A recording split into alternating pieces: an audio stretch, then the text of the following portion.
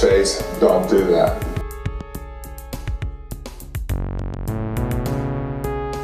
It's just been revoked.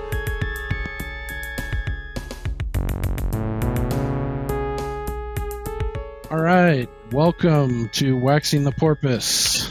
We are here on episode 19 now to discuss the 1989 film The Burbs, starring Tom Hanks, Bruce Dern, Carrie Fisher in a smaller role, and a handful of others. Directed by the, some would say, legendary Joe Dante. You got myself, Jim G. Baby. BG. That means a baby gangster. Joined with me, as always, is the usual suspect, Steve. How are you, friend? Yo, doing good, Jim. How are you? Prote, that's you. You're such a douche. Oh, God. Doing well. How are so things? Proud of yourself. Things are good. Things are hot. Dude, I felt like bloating so bad. I was wondering if I should hold it back, but today I think the high was like 69. Nice. And Wow. it was like the humidity actually behaved, so it felt fucking great, and it was overcast like all day. Well, not to one-up you, but not only is it over 100 here today, but it's also smoky, so... Ah, fuck. We got a pretty good thing going on here. I was just reading the news, and it's like California's next threat: mega floods. It's like, dude, Yeah. just taking it in the shorts. Yeah. I remember a couple years ago, there was like a huge fire out here. And finally, the seasons were changing and a big storm was coming in. So there was like a general sense of relief, like, oh, thank God, this is going to help out. But of course, the news is like, the storm isn't all good. It's going to cause acid rain. Like, thank you, Jesus Christ. Can we just please, celebrate the rain coming in? It's like, well, you're fucked this way too. Can I have anything? I mean, not to pile onto that, but I mean, acid rain, that's fucking the least of your worries at that point. But it's actually, this too, but it's just, it can be just as fucked like very soon after a fire, because it fucking drags all the burn scars and all the fucking loose sediment and shit, and that could be an issue. But people that have to experience and live in that, some flash floods, that's not what you're thinking about, though. You're thinking like, thank God. Yeah, because there's a fucking right. Well, and it was like if the rain had only come like 2 weeks earlier than it ended up coming, maybe that wouldn't have happened, or it wouldn't have been as bad, So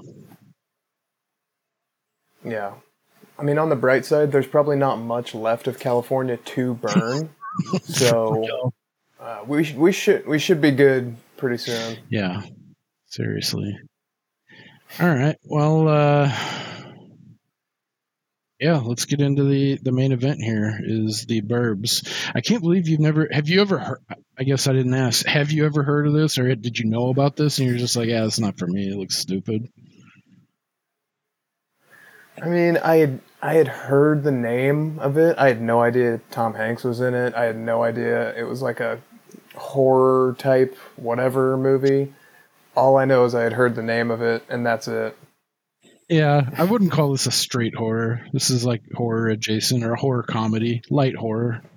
But I remember always seeing the case, like the VHS, in like the, because this came out in '89 when I was 4. So like when I got a little bit older, even when I was like 6 or 7, I'd walk by. The case kind of looks menacing, slightly menacing. It's like Tom Hanks with holding like a spatula and a hose, like Suburban Dad. But in the background, there's like these clouds that are like super intense, and it looks kind of like a creepy Suburban, So it weirded me out. So I didn't watch it until later in life, probably late teens or so.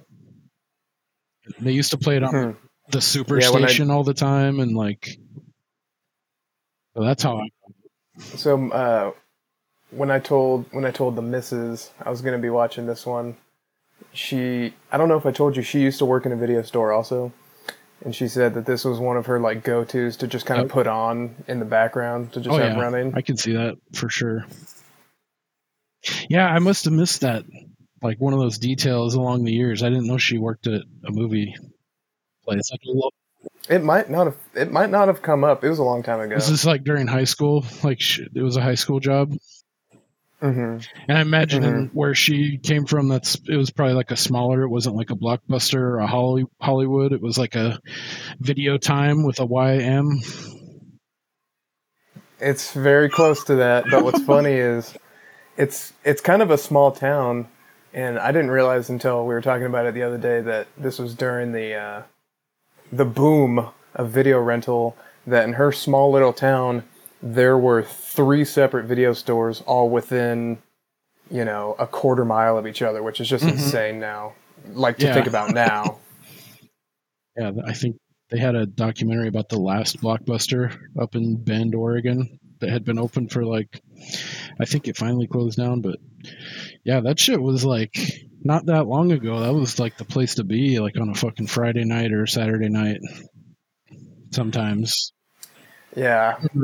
It was definitely a unique exercise in sort of delayed gratification, because I remember when there would be like a new movie that would come out, and they would be like 10 wide by 6 rows tall, and you had to search behind the display, because they were all display boxes, but it could have been completely rented out, and then you find like the one at the very bottom tucked in the back. Like that was it's different. I mean, not to sound like too much of an old man, but it's just weird that people won't have that experience anymore. Or like going to the front, like, has anybody returned it yet? Yeah, totally. Yeah, it's crazy. It's not, I agree, it's kind of an old man thing, but it's not like a source of disdain for me. Like, I had to walk 25 miles in the snow. I mean, it's just entertainment, but it is to me, it's just interesting how different, like, being able to get your fucking hands on virtually anything you want. If you like, pirating shit aside, like, you can find pretty much anything you want. And really, people pirate stuff now for like really obscure, like out of print or director's cut that aren't on a streaming platform. But anyway, yeah, I worked at a video store in high school too, and dude, I remember some nights it was like people were all the way to the back of the store, or like snaked around like half the store. Like, it was fucking tense, man. Like, it was like the same as like if you were like in a restaurant in like the back, and it was like dinner rush, like people want their fucking movies, and if you don't have it, and then you gotta hit them with late fees too while they're trying to get the fuck out of there, and there's 30 people in line, dude. People are not. I can just see you boiling over with rage. Yeah, I handled it about as best as you would expect. Was it better or worse than the time you tried to fight a dad in front of his family during a rec league basketball game? Hey, man, he got in my face. He stepped me. Well, I don't even think that's true, because I don't think you had your glasses on. So you were doing that like mole face, like you just turn and like shove this guy. No, I don't. That's the way I choose to remember it anyway. In the gym of like 4 people who just happened to be watching, like, whoa.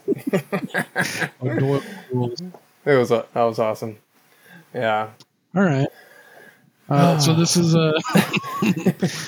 a first time watch for you, and you weren't really familiar. You didn't know anything about the plot going into it, really? No, okay. Nothing. So what's your instant take? What do you think of this flick? So every other movie that we've watched up until this, whether it was through like a streaming service that we pay for like Netflix or Amazon, or just through like those free ones, I haven't had to pay for any of them.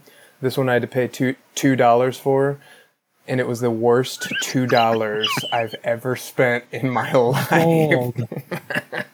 Bold statement. I've spent $2 for a lot of things. I thought it was horrible. I wanted to fall asleep and die, or turn it off, or just get struck and taken by the Lord. Yeah. Damn. And while I was watching it, I was trying to think of like, because there's not a ton of movies that I watch and really dislike. But one that popped into my head when I was watching this, which you'll love the connection, is Joe versus the Volcano.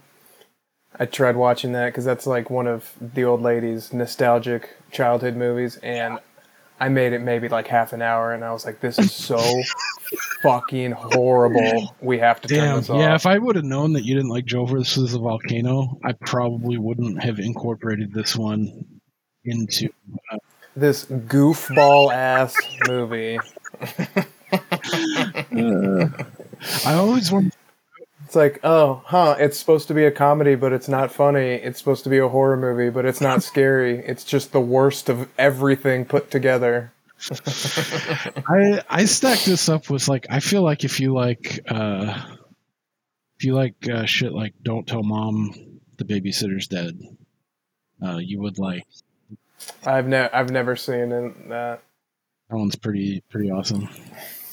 Yeah, I remember Drop Dead Fred was popular when I was a kid, and I remember watching that like, this is fucking awful. That's one of my wife's comfort movies. She loves that movie.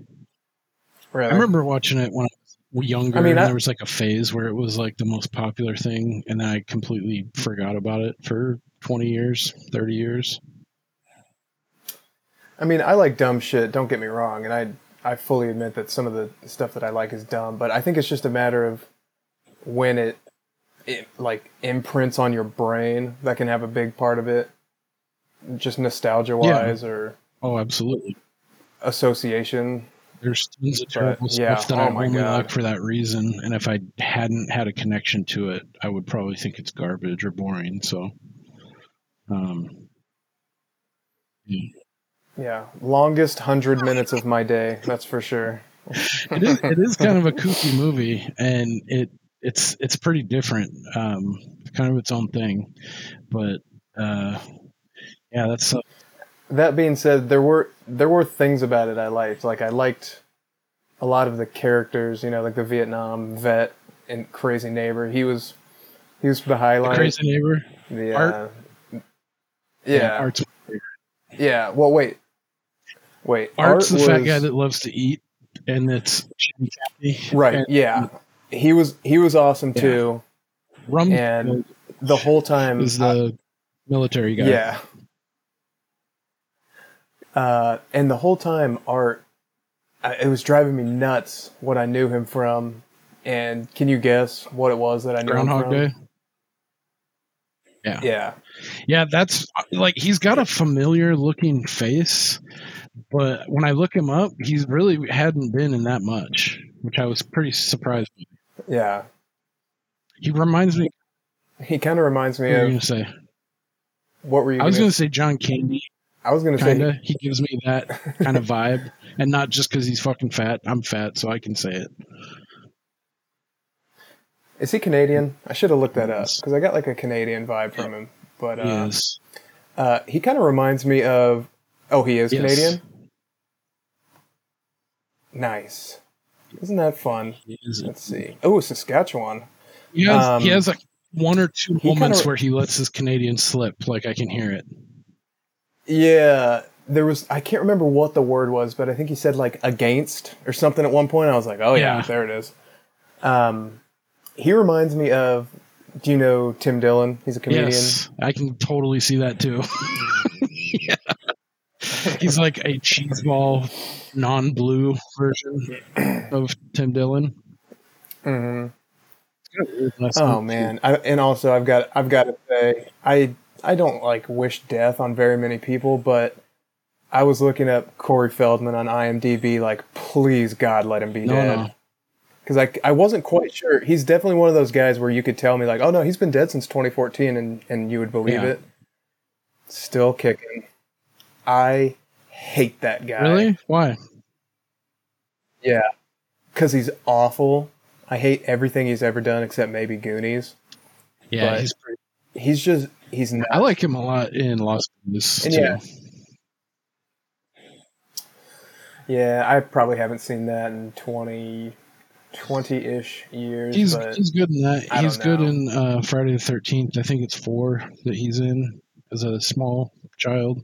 I think this is pre-Goonies, but yeah, I know he's a pretty inflammatory character. Yes, I would love to see him inflamed. Bold. Okay, so getting into this is basically that sucks you didn't like it. There are a couple funny parts I want to touch on. I'm curious what you thought of them, but so this is like So I I like started the to look zoom up in some shot. trivia. Yeah, go. I was just going to say, I started to look up trivia, but then just got so angry because I didn't care at all that I read like 2 or 3 little snippets and was like, fuck it, I'm not doing this. but one of the little pieces of trivia included my favorite little tiny part of the movie, so I want to see if you hit on that at some point. Okay. But yeah, you were talking about the zooming in part at the The beginning. autistic phrase that pays. Yeah, I don't have it physically written down this time, but That's fine. we'll see if you can sniff it out like a truffle pig. I'm not armed with a colloquial cornerism this week either. Dude, it's weird, man. Like I'm getting older, not that old, but enough to where I'm like my memory, I can feel it slipping a little bit because I was like, oh yes, colloquial corner, perfect. And I didn't fucking make a note of it.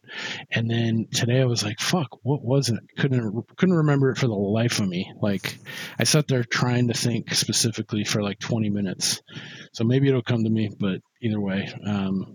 So yeah, the beginning of this flick, I like the Universal logo and like panning right into the neighborhood of the Burbs. And it follows mainly Tom Hanks' character of Ray, who has the week off and he just wants to do like a staycation thing and kind of fart around the house.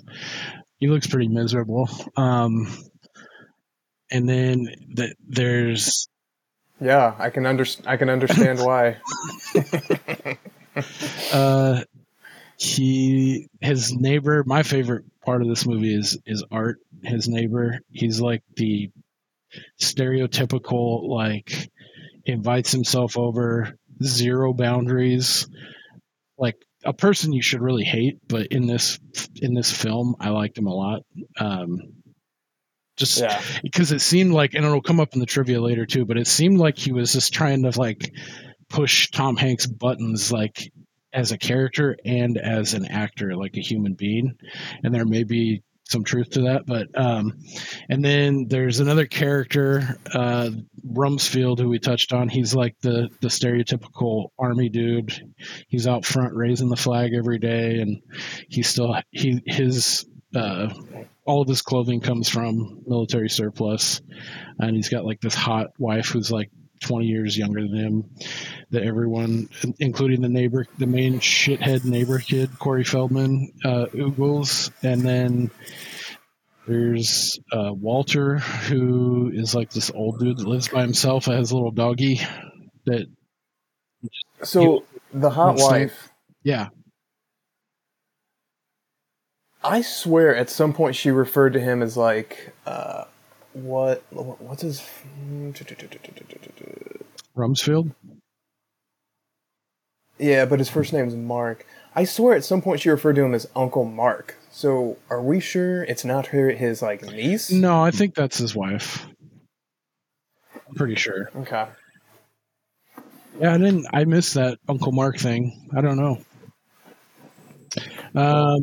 Yeah, and I did not really even care to check into it, but yeah, because I was like, this is a serious mismatch. Yeah, totally.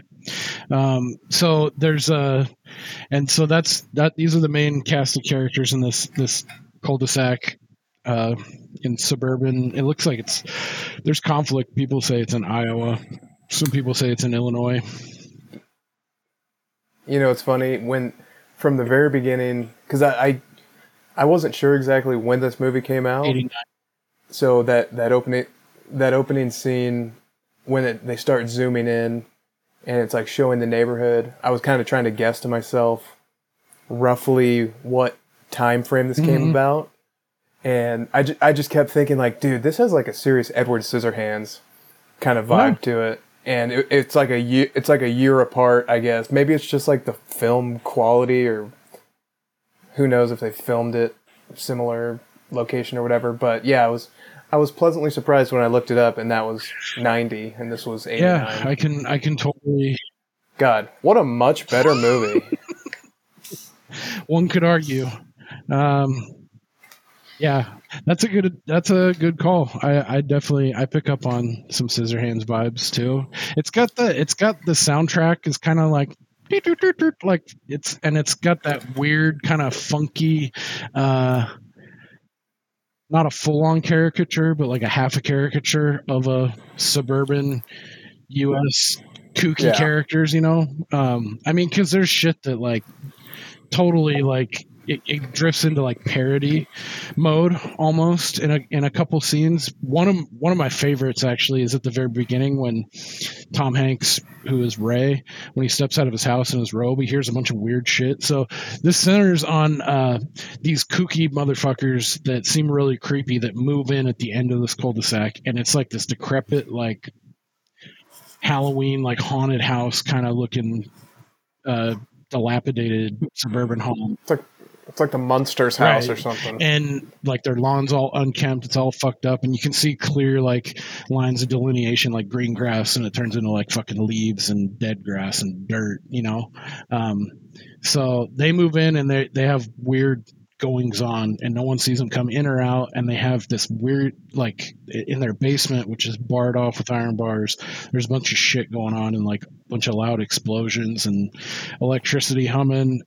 So all these suburbanites here, this rogues gallery is like, you know, it's the new buzz on the street, you know, so they're like looking into what's going on. But one of my favorite parts is when Tom Hanks takes 1 foot over that line of demarcation from like his nice green grass, and he takes 1 step into the Clopex, into like this dingy, it's like, it looks like cemetery, like dead grass, leaves, and all of a sudden like wind kicks up, like a 20-mile-an-hour wind, and it starts hitting him in the face, and he's like, oh, what the fuck's going on? And it's like this weird ominous kind of music, and the wind howls, and then he takes 1 step back into his, you know, nice green grass into his yard, and it just stops instantly. It's like right out of the gate they're hitting you with like, oh, this feels kind of like a parody, like it's pretty tongue-in-cheek. So if you're on board with that, like right away, I think it'd be for you. If you're like, what? This seems kind of kooky. I don't know. I like that about it. So yeah, so a bunch of weird shit's going on, and these 3 dudes start looking into what the hell's going on at this spooky ass house with these creepy people. You didn't like that part? Have we mentioned who plays the wife? Oh yeah, yet? Carrie Fisher plays Ray's wife, Tom Hanks' wife. She's got like a real number. Yeah, and when do you know off the top of your head when like Return of the Jedi came out? Like where this falls in I want to say I think Return of the Jedi was 83 or 84. Okay, so not super long afterwards. Yeah, because number 1 was 79, and then Empire Strikes Back came out in like 81, 82. Yeah, so Jedi came out. They all came out like bang, bang, bang, pretty much. So yeah, this is about 5 or 6 years after Return of the Jedi. Yeah, I was just curious, and I forgot to check. Yeah, she's in it, but she's really underutilized. Like she's hardly in it. I guess. Yeah, you think she's not hardly in it. You think she would be a big star? Yeah, but the impact to the movie, I feel like, is wasted on her character. Or you could have just got someone like way lower profile, not to have kind of that expectation, like, oh shit. Because at this time, it's like she's still got to be a big name. You know, this is Princess Leia, and she's like suburban house mom that's like kind of in the background for the most of it. But Yeah, I definitely think she's underutilized. So yeah, I guess the first thing that happens is they see this Amish Jedediah looking motherfucker with red hair and like a Abraham Lincoln beard come out, and he puts something that could be uh, mistaken for like body parts or something, some kind of liquid, and he's smashing it in the trash, and they're watching and they're seeing what's going on, and then it escalates into the part where like the next day uh, they're like, oh, we're gonna stake out the trash, and then the trash guys come a little earlier or whatever, and then they haul off that trash and they make a big stink. They try to throw it on the ground and see what was in it, and then they go and then they finally they put the screws to Ray because he lives right next to the Klopex. He's like, they're like, you should go up there and say hi to him and start seeing what's going on with him. And then they go up and they knock at the door, and their address is 669. And they take a knock at the door, and that third 9 rotates around, and it's all 666. Ha ha. Oh They man, have to man up. you didn't like that? Oh, that was fun. And Yeah. Art's foot goes through the floor. Like they go to knock, and then there's like or they go to ring the buzzer, and there's like a hole in the wall, and it's bees, and then the bees attack them, and it's a whole thing. So, yeah, from there it kind of unravels, and like more hijinks ensue, and it kind of like it escalates each kind of thing, and they're like dead to rights that this creepy family is doing some weird shit, and then their neighbor Walter, who has a little dog Queenie, who, fun fact, that little toy poodle Queenie was the same dog that played Precious in Silence of the Lambs. Yeah. Oh, really? Remember? God, because in my mind, I remember. In my mind, they looked like totally different dogs. Precious. Was she like a big old fat person? Come here, Precious.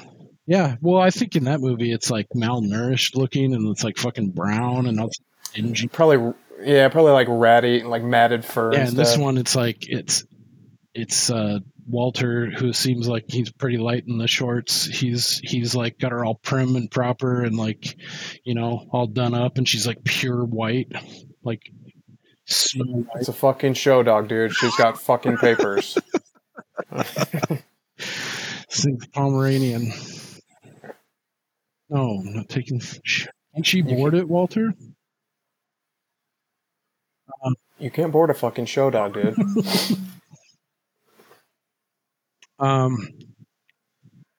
Where was I going with that? Silence of the Lambs.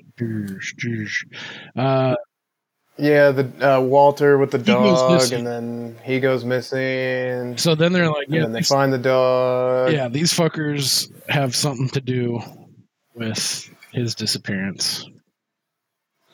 And I guess too, that big fat guy, Art, he kind of planted the seed too. Because do you like that little story when they're like kind of strolling along that one night with Corey Feldman, and he's telling the story of the old ice cream guy Skip, who's the ice pick killer. Yeah.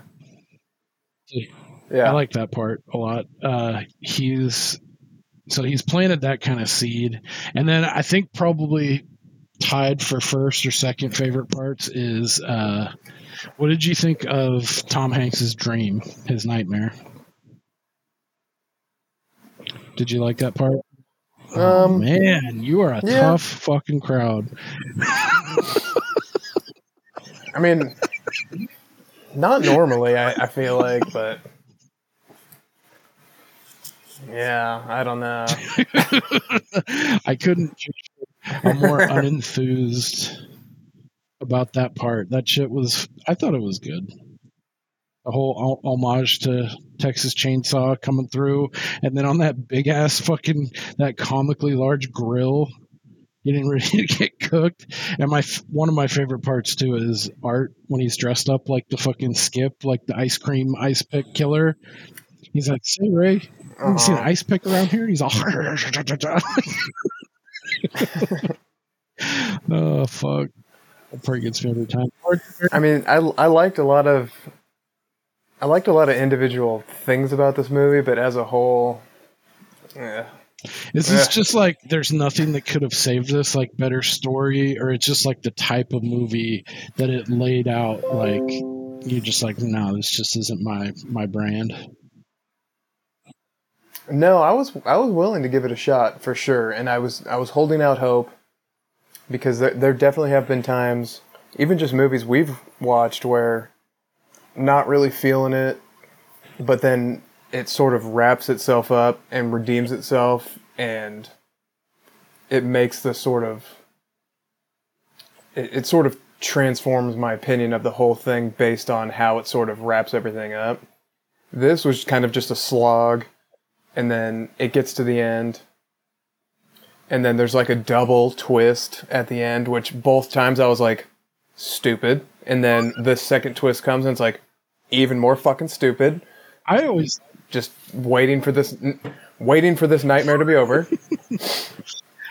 But towards the very end is where my favorite part of the movie comes in, which we can either skip straight ahead to that, or we can keep doing this painful synopsis. Yeah, I think we can skip to the end. My favorite part is when because I think yours is after this, but my favorite part is when they're in the background, and this is another point of the movie where it's kind of jarring, but I like they did it. Like when they when Art notices the bone that Ray's dog has digging up from the side yard that connects to the Klopex, these evil fuckers' house, and he digs it up, and it's this big ass like Tyrannosaurus bone looking fucking thing, and he's like, "Hey Ray," he's like, "What kind of bone is this?" He's like, "No, this is a femur."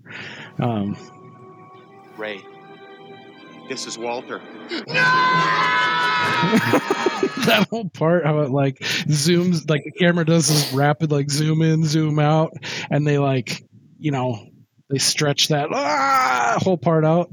It doesn't really jive with the rest of the movie at fucking all, besides like maybe that wind scene when he takes one step over the line and becomes windy, like.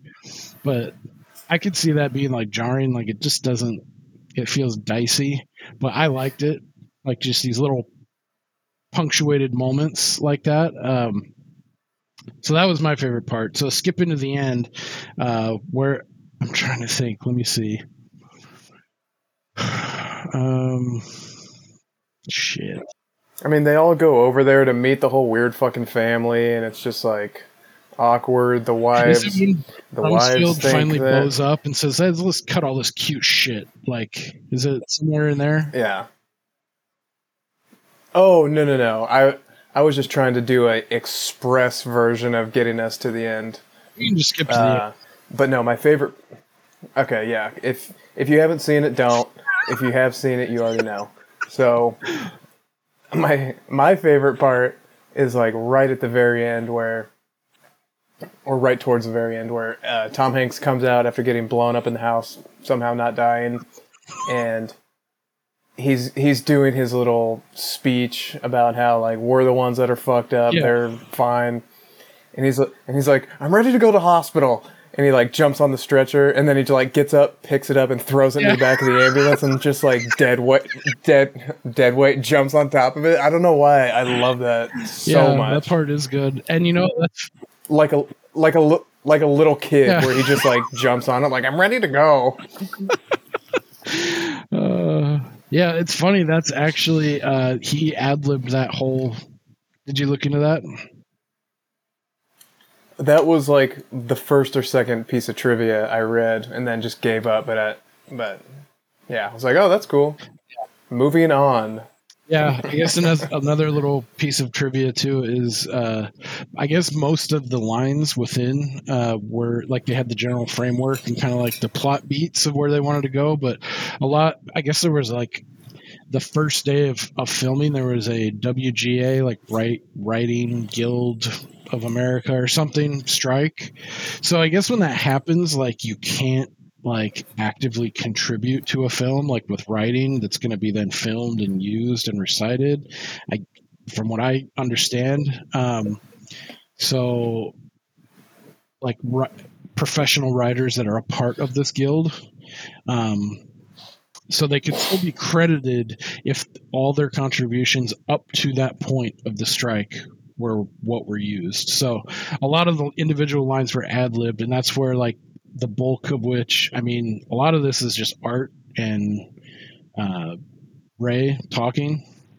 It's mostly their banner, I'd say. It's probably like 70% of this movie, and almost all of it was ad-libbed. So to the movie's detriment, or maybe that's what saved it from being even worse. I don't know, but that dude that played Art is he came up as like a comedian by trade, as in Canada, like just like got right into it like age 17. He like got kicked out of the house or ran away, and like he started doing that, and then he was just in a couple bit roles. So I like his story of like how he made his way into showbiz, but very kind of hard scrabble kind of character. But yeah, most of this movie, like all the lines are just like ad-libbed and like or thought up, you know, while they were doing the shoot, and they did everything sequentially in this film. So they shot beginning to end in sequence. So That's interesting. I did like the part with Art at the end where they're like, your wife's home and there's a fucking ambulance that crashed through your house. And he's like, my wife's home. Yeah, for him to be that way, that's funny too, because he's a real fucking piece of work, you know, in this film. So, yeah, you can only imagine. He definitely seems naturally like a funny person. So that doesn't surprise me that it was. And this was pretty early on for Tom Hanks, like before he got a lot of notoriety, right? Like he had done a couple things, but yeah. And I was reading too. Hadn't really broken out yet. Yeah, I think Big, he won an award, either an Emmy or definitely not an Oscar, but I think he maybe won an Emmy or a Golden Globe, whichever one applies to film, I think, or he was nominated for one, at least, for Big. Oh, so this was after Big? I think it was right around the same time. And because of the right, oh, okay, yeah, because there was a little delay from the two. I can't really pin down. He probably filmed them in sequence, and then one came out before the other, kind of thing. But at any rate, I think it was when this got released, The Burbs. It had been a year since Big came out, and then he was getting the notoriety from Big. So yeah, while they were filming it, he was probably kind of right in that about to break out area.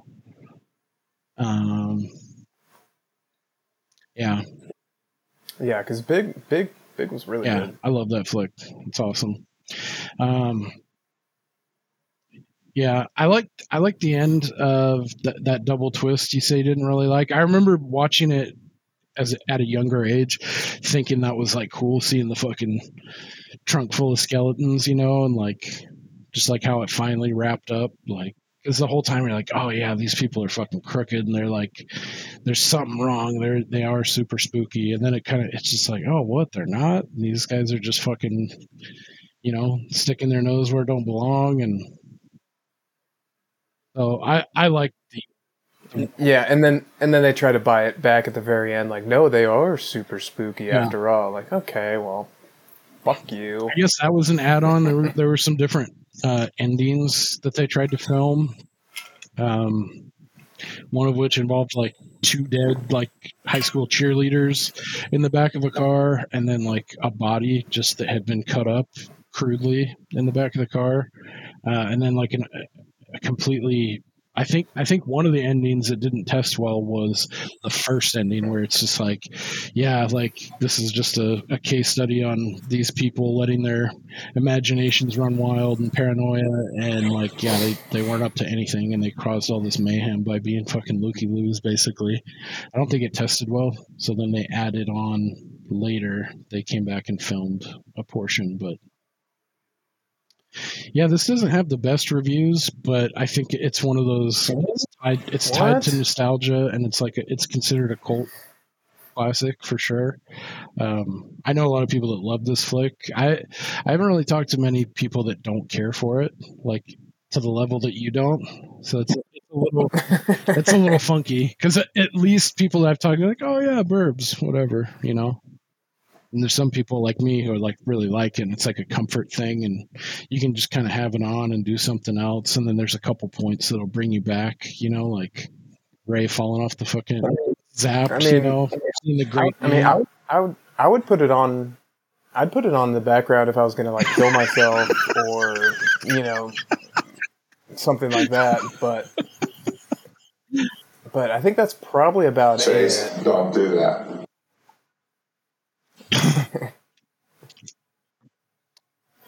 Maybe torture a runaway that I had kidnapped or an enemy. Yeah, that's probably about it. Well, the usual suspects, Steve, have spoketh. The greatest trick the devil ever pulled was convincing the world he Oh didn't my exist. god.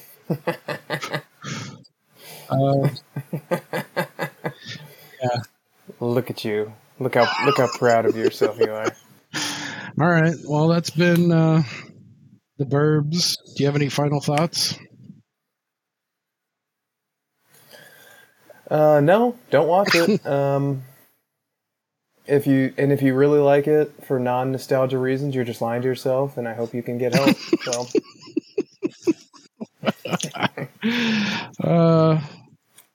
Yeah. I'm praying for you. I obviously don't agree, but it's fine. Agree to disagree.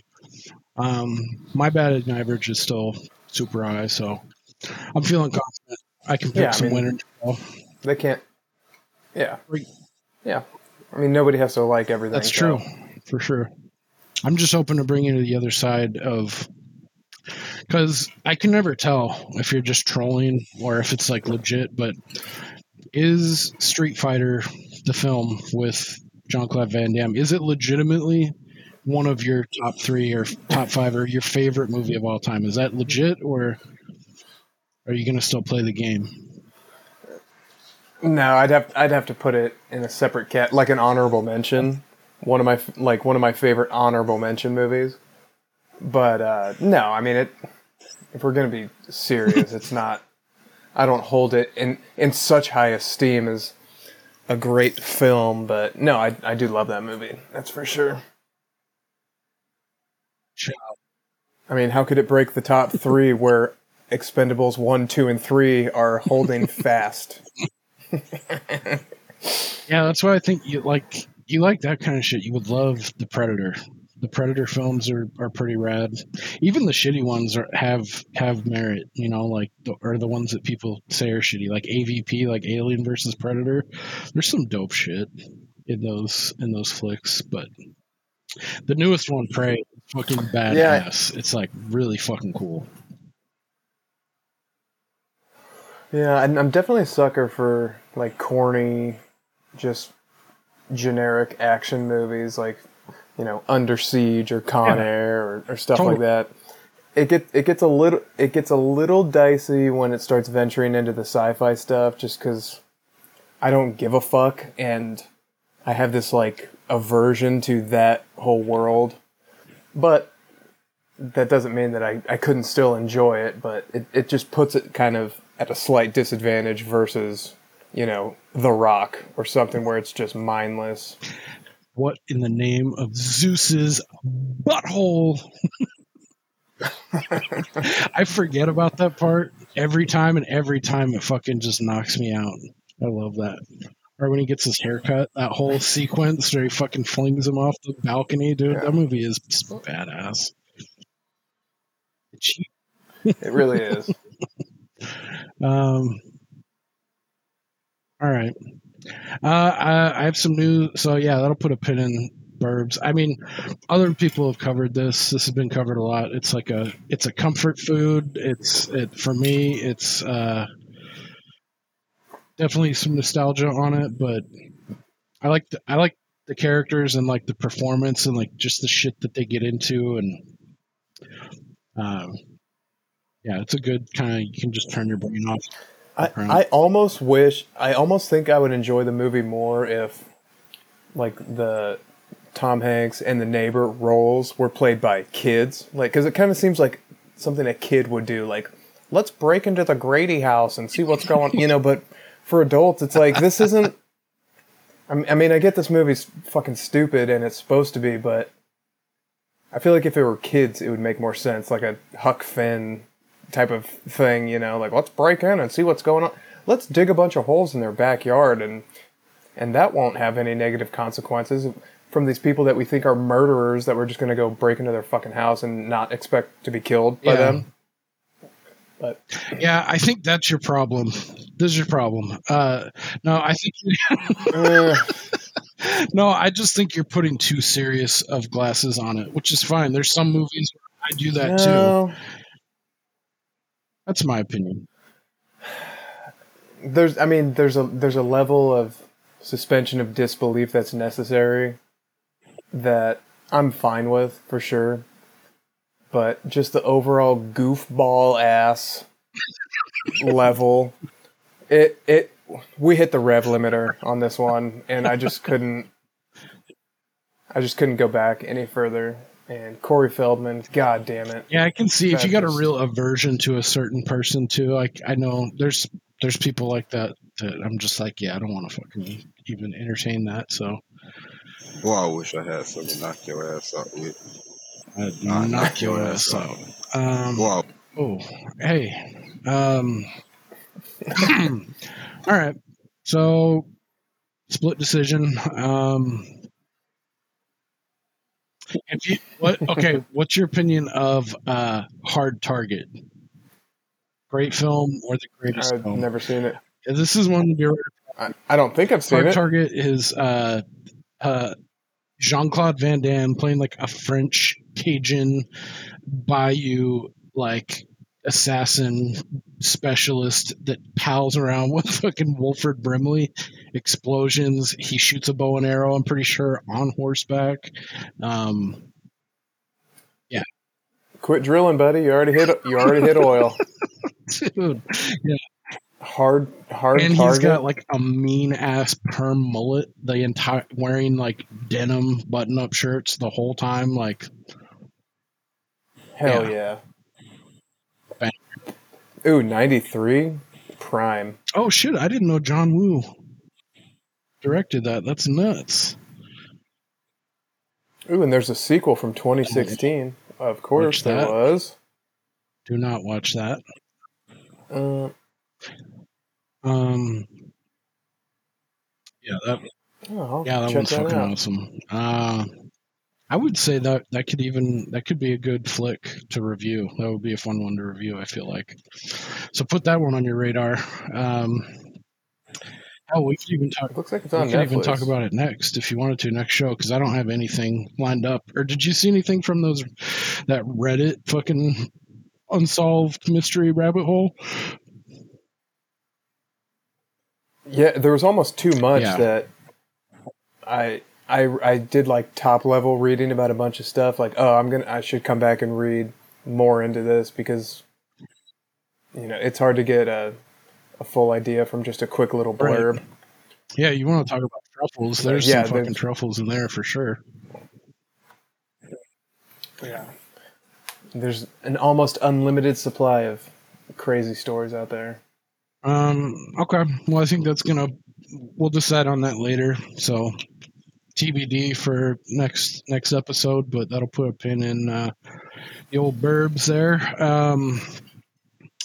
So I have some on a housekeeping kind of front. We did get a new comment on slightly older episode 16 on when we did a fistful of dollars. I think there was a question in the episode where I was trying to come up with a name of another good Clint Eastwood Western, and it was Pale Rider. I couldn't figure it out because I always confused it with Pale Rider, or not. Sorry, Easy Rider with fucking yeah. So I was like, no, it's not that. I thought it was Pale something else, but anyway, yeah, Pale Rider is super dope with Eastwood. So it's this person corrected me. It's from Mailbox Uno. He said, yeah, it's Pale Rider. It's a pretty dark flick. One you must cover is High Plains Drifter. That's the one that I have seen for sure. That was my intro to Eastwood Westerns. He says, I won't spoiler y'all, but you'll dig it. The must see, though, is the other must see is The Outlaw Josie Wales. And that's one I've heard plenty of times, and I'd kick myself. I've never seen it. I've heard a lot of great things about that one, too. Like, that's up there with, like, what's his name? Butch Sundance and the Butch Butch Cassidy. Cassidy and the Sundance Kid. Butch Cassidy and Sundance Kid. Yeah, I've heard it, mentioned up there and with that level of Western. So, High Plains Drifter is fucking badass. We could add probably all those to the list at some point in the future. Yeah, I'm down.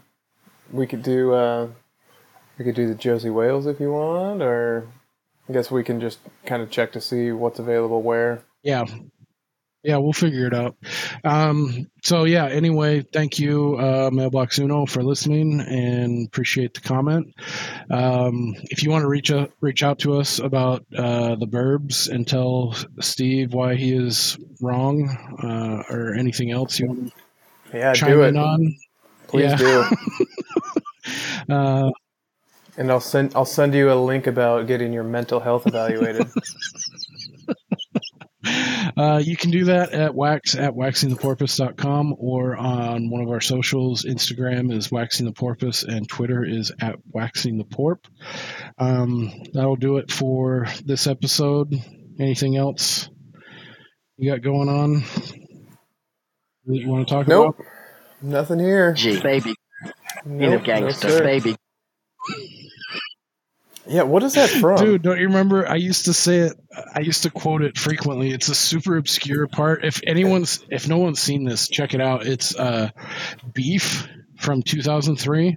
It's like a rap documentary about all the beefs from like 1979, starting with like Cool Mo D and Busy Bee, all the way up to like, present day at the time, like 2003, like Nelly and KRS-One, which is a wild ass beef to even think about. And, like East Coast, West Coast, they get into that, like Tupac and Biggie, and I think it's like 50 Cent in the Game they touch on. And yeah, but it goes through the eras. So it goes from like Kool Moe Dee and like Busy Bee, which is like the original like 70s, more kind of like pop rap before it started getting harder edged into like the 80s and KRS-One, and like the early 90s, Notorious B.I.G., and then the West Coast, it goes into NWA. And that's from that clip is the shortly after NWA got big, they had that division because Eazy-E was fucking with everyone's money, Ice Cube, Dr. Dre, and so he split. Well, he got his. Yeah, didn't work out for him, but, old Eric. But yeah, he when they split, he was talking mad shit about Dr. Dre, which I guess in that thing, it's, what is it called? It's like World Wrecking Crew or something that Dr. Dre was in, and he used to like put lipstick on and wear like red suits, like he was like Prince and shit. And then what's his face? Eazy-E is like just mad dogging him hard about all that shit, and like how he's like, he came into NWA and he thinks he's gangster and all this shit, and he's like, he is not an OG, he is a BG. That's a baby gangster. Like, just that fucking line, dude. I love it every time because he looks so I do remember you saying, like, oh, he's just a baby gangster. But the context, I never It remember. was Eazy-E fucking talking shit about Dr. Dre. Because he always talks about, like, I'm an OG, I'm from Compton. He claims Compton and all this. He's like, he didn't claim Compton. Yeah, Beef from 2003 is an excellent rap documentary from rap's origins to the present, which at the time was 2003. Fucking awesome. Yeah, and also Prince sucks. Oh, so not in my house. Yeah, he's awful. Don't do it. My wife hates Prince too, so I bought my fucking son a purple rain shirt. She's right. Oh, Yeah. God. Prince is awful. Go listen to Computer Blue. Or Bat Dance. Get your mind right. All right. Bat dance. No. Oh yeah. Anyway, I'm super proud of myself because he just a BG. He's a baby gangster. I fucking fucked with the audio and I changed it around to be G baby, gangster baby. G. Play it That mean- again. G. Baby. That means a gangster. Baby. Okay, that's why it sounds so fucking weird.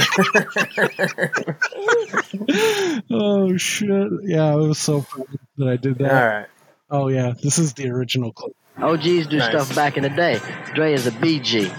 That means a baby gangster.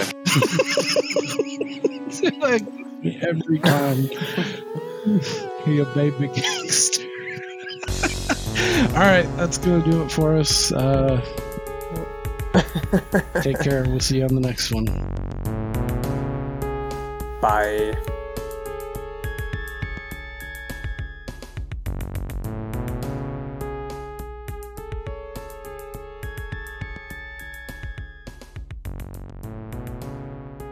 The greatest trick the devil ever pulled was convincing the world he didn't exist.